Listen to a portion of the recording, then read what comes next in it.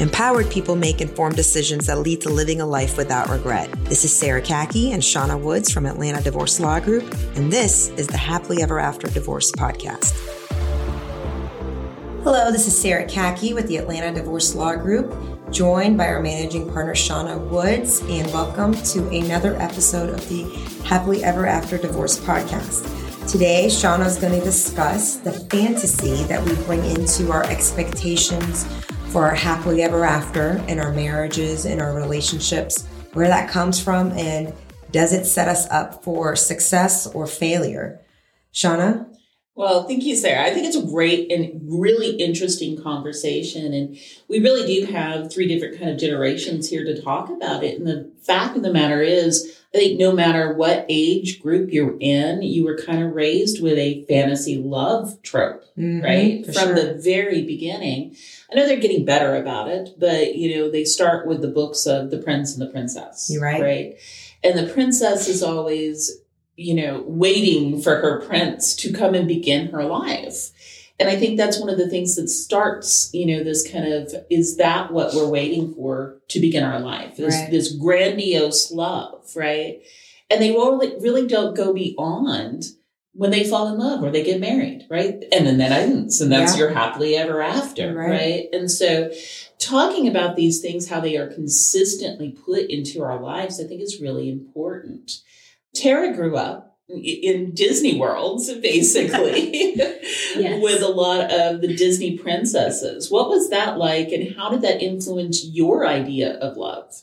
I think it's hard when you grow up with those certain examples, because growing up, I always thought that love was supposed to be this big, grand, passionate thing, and it was supposed to be easy. And because all of the issues that Disney princesses face are stuff like, some of it is crazy, like Little Mermaid, she lost her legs, you know what I mean? Had no voice and had to get them back. But other than that, they don't really show any kind of real life issues. And I know that they do that because it's kids' movies. But when you're showing these grand acts of love, and then in the real life, a lot of the times it does not work out that way. It's like, what's wrong with me? Why is that not happening to me? And then it kind of sets you up to compare yourself to other people and their timelines and what they're doing. I think that's a really important thing that you just said. Why is that not happening to me? This is what I was taught was going to happen. Am I not the princess? Yeah. Am I not the special one? Because this is not happening to me. Sarah, you grew up differently than I would say a typical American grew up. What was your experience early on? Well, Disney definitely did make it to Sweden. My first movie in the movie theater was The Little Mermaid.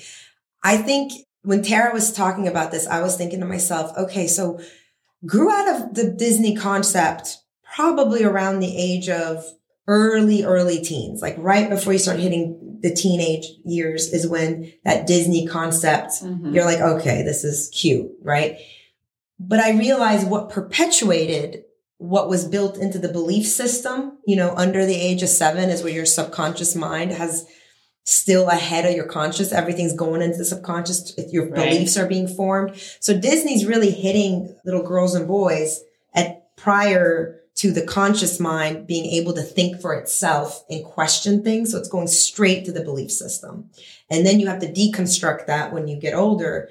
But the trouble is the rom-coms at the early teens start perpetuating that whole happily ever after. Right. And the TV shows, when I was growing up, 90210, Brenda and Dylan were supposed to be forever. They were, to this day, I'm very upset about that breakup. I think it broke something inside of me, right? You really do. You're so invested because it's like this spark, it's the one. Yes. Right? They're selling you on, there is a one person out there. And all those TV shows I don't watch enough TV shows now to know, but the TV shows of our generation, there was usually a 6-character cast or a 5-character cast. And in that cast, there was the it couple that was meant for each other. Yes. If you were Rachel, you were looking for your Ross. If you were Brenda, it was your Dylan, and so forth. And I think that is where I'm now thinking, wow, what was kind of probably formed in my unconscious mind through Disney as a little girl. And even if I was smart enough to have questioned it by the age of 10, 11, be like, this is funny. and then got taken over by those shows, because a movie comes and goes. But if you think about it, a show lives in your life for years, and you follow these characters. You know, I don't remember like the names of each character, but Saved by the Bell. Oh my God, Kelly and Zach. I remember coming to America thinking, I'm going to find my Zach.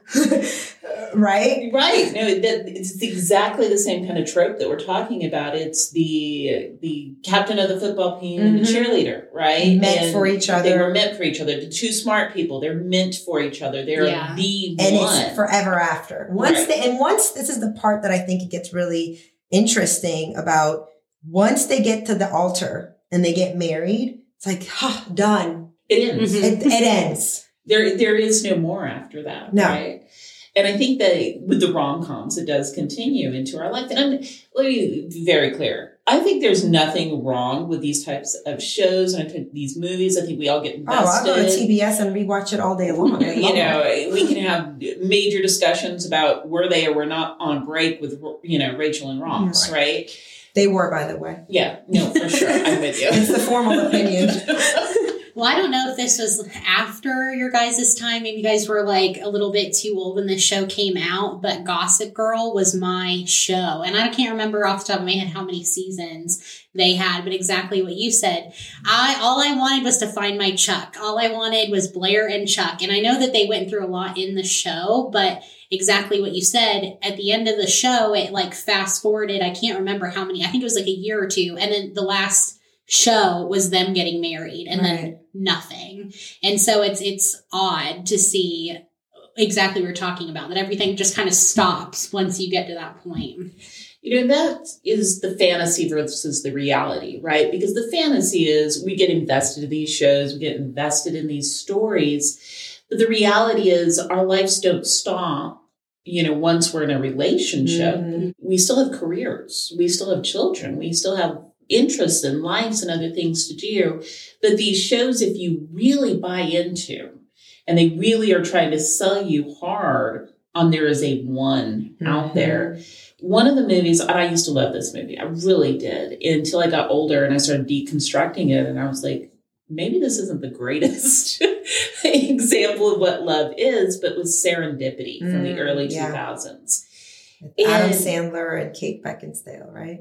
It was definitely Kate. No, it wasn't Adam Sandler. It was John Cusack. I was like, no. He was the ultimate 2000s rom-com. I went to that bakery in New York just because of that movie. Yes. Yes, it is. But when you think about it, right, this whole thing about serendipity is you're supposed to buy into they're meant to be together because it's written in the stars. He's written in the stars. She wrote her name in a book. He wrote his name on a dollar bill or wherever it was. And years later they come back because they were meant to be together. When you really deconstruct it, one, they met each other while they were both in other relationships. And then right on the verge of committing to other people, right, getting married to other people, that's when they go to find out the one again. Yeah. And I think one of the things we have to be really careful about is when we're being sold this fantasy, what is it we're being sold? And how many value systems are we breaking for this fantasy? I mean, you're absolutely right. And it's sort of one of my absolutely favorite ones is My Best Friend's Wedding. Like, oh my God, probably the best of all time, truly. She is working to break an engagement. Yes. And you're rooting for her. Absolutely. The whole time you're rooting for Julia Roberts to steal the guy from Cameron Diaz who is about to walk the altar with him. There was another one like this recently. It's interesting because these things are like, now I'm watching these movies with my children. Not that one because it's still not age appropriate for mine, but we were watching The Parent Trap and The Parent Trap is the one I remember. Again, you have a situation where the couple that you don't want to end up together are at the altar about to get married.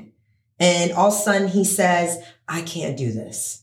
And then I'm in love with somebody else. And she's turned into a villain. The bride and the altar who's getting dumped and embarrassed in front of everybody, right? While he's been like emotionally cheating with somebody else.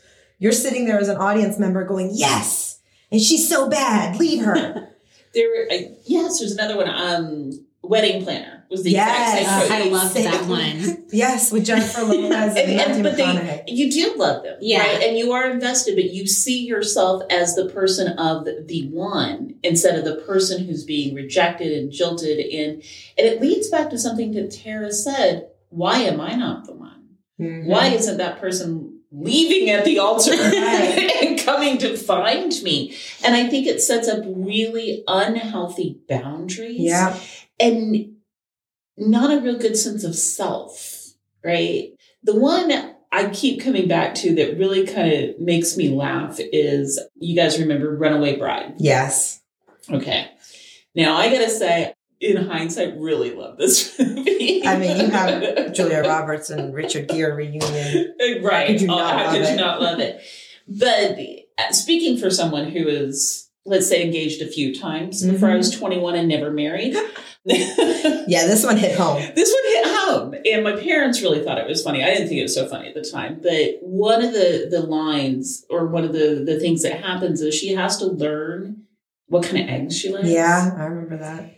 And I think that really speaks volumes to this fantasy versus reality of, I need to go learn myself before I can get in a relationship with you. Mm-hmm.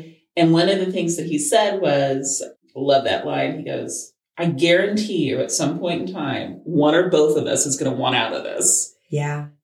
And that is real. That's the reality. That is so real. And we're going to have a whole episode where we talk about the reality piece. And that line says it all.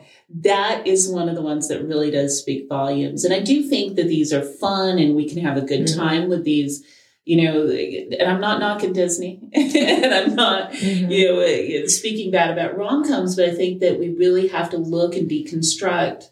Are we buying so into it that we're cheating ourselves and breaking our own values because we're blinded by the fantasy? Exactly. But I will speak up on behalf of the rom-coms and the amazing 90s TV shows and Disney. Besides for the fact that they taught me English, there is another big benefit to them. I am such a fan of partnership. So for me, partnership is like a core value. I think partnership is huge. Now, whether that looks like a marriage or in a different form, but I think partnership is really, really important. A partnership is a way we grow as people. I do think a lot of these shows, in their best shape and form, they do promote partnership. They do promote something inside of us that wants to seek that and wants to find that place where you feel completely safe, being ultimately vulnerable and, raw in front of somebody. That's your person. I do think that if there was some sort of way where we could also teach, this isn't where it ends. The altar isn't where it ends. The work actually just begins after that. But I believe it markets partnership well as far as you wanting to go, you're waking up something inside of you to go seek it. Now, in the next episode, we can talk about how it sets you up for failure once you find it, with the unreasonable expectations it sets. But for me personally, I was Shauna, you're the same, Tara's the same, such a self-reliant person growing up. And especially even when I was growing up to be a teenager, I didn't know I would ever get married. I didn't know if I was ever even going to find the one or that the one would even want to be with somebody like me. So I'm glad it woke something inside of me at least to say, hey, I'm interested to learn more about this. I'm interested to have this, right? And at least fight and work for it. Yeah, I think a lot of it has to do with where you grow up too, because my personal experience is I did grow up with the Disney movies that transitioned into the Twilight because I was a huge Twilight person. And then that transitioned into these rom-com shows.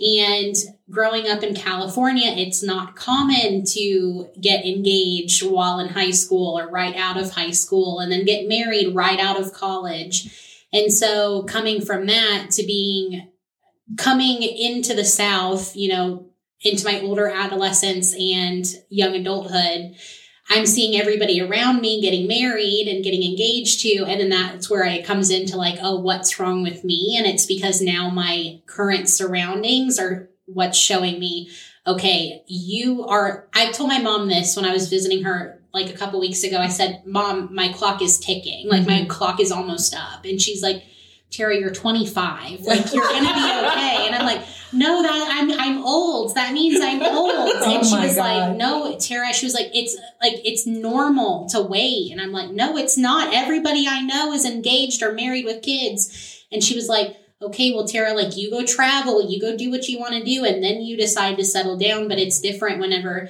I feel like genuinely, if I would have stayed in California my entire life, I probably wouldn't be feeling this way. I would feel, okay, you know, I'm kind of on my own timeline. But then coming to the South, I'm like, oh my God, I'm this old maid that's never going to get married, you know? So I think it really just depends on that too. Sure. I have a fun game I want to put you guys through. All this Disney talk. So here's the game. Okay. A Disney princess is going to a therapist and sharing to the therapist their story. And I'm going to tell you what the therapist says to them, and you're going to guess the Disney princess. Okay. You ready? Yeah. All right. So this is on. Are you ready? All right. So this is the therapist saying this to this Disney princess. Name the Disney princess. So you went to live with 7 people you didn't know, and you got poisoned by food a stranger offered you. I'm simply impressed with your capacity of trusting people. Snow White. Good job, ladies. All right. Name this Disney princess. So the therapist says, the guy lied to you the entire time, and you're still going to marry him? Beauty and the Beast. Nope. No. There's a lot of them. Lied to you the entire time. Who lied about who they are to the princess the whole time? Can I not? Jasmine, guys. Oh yeah. Okay. Sarah's going to kill us for that one. Yeah, I am. All right, next one. Okay, you danced for a couple of hours in a party, and now you think he is the love of your life. Tell me more about that. Cinderella. All right, good. Can we just talk about, pause this quiz really quick, the fact that how did this one shoe fit one girl in their entire village? Like that was the one plot hole I had with that movie the entire time. I know it was supposed to be magical, but how does Cinderella have a one size foot? Like no one else can fit her shoe. Because she's the one. Exactly. Thank you. Mic drop. All right, next one. This one's hilarious. So basically, you change your whole self just to fit into his world. Little Mermaid. Yeah, Tara, you have to get that one. I know. That was all right, my this girl. one's hilarious. Did you really let it go? Oh, that's Frozen. Yes, Elsa. Wow. So you saved China for your father's approval. Mulan. It doesn't matter how many books he gave you. He's still your captor. Beauty and the Beast. Let's talk about consent while you are unconscious. Oh, Sleeping Beauty. That's it? Good job, ladies. That's awesome, Sarah. Thank you. We did pretty okay. You're welcome. So just sort of wrap up our fantasy segment, I wanted to share that the whole concept of our trademark of Happily Ever After Divorce is really to touch on the idea of this fantasy setting us up for failure and setting us up for expectations that our partner may never be able to meet for us, and making the whole divorce process so much more painful than it needs to be. The idea of I am going to find the one, and after we walk down the altar, we're going to have our happily ever after without any conflict, without any work, without any moments where one of us is going to want to get out of it or both of us are going to want to get out of it. When we first trademarked Happily Ever After Divorce and came up with the concept, it wasn't just to talk about the after chapter, being able to create from something that didn't turn out to be a healthy place, and taking it and turning in a life for yourself in your own hands and taking responsibility for it and creating what you want, but also sort of poke a little fun at this concept that's been fed to us since we were children. And I think that's basically all we have to say about the fantasy piece. Thanks for listening to the Happily Ever After Divorce podcast. If you'd like to learn more, go to AtlantaDivorceLawGroup.com/resources.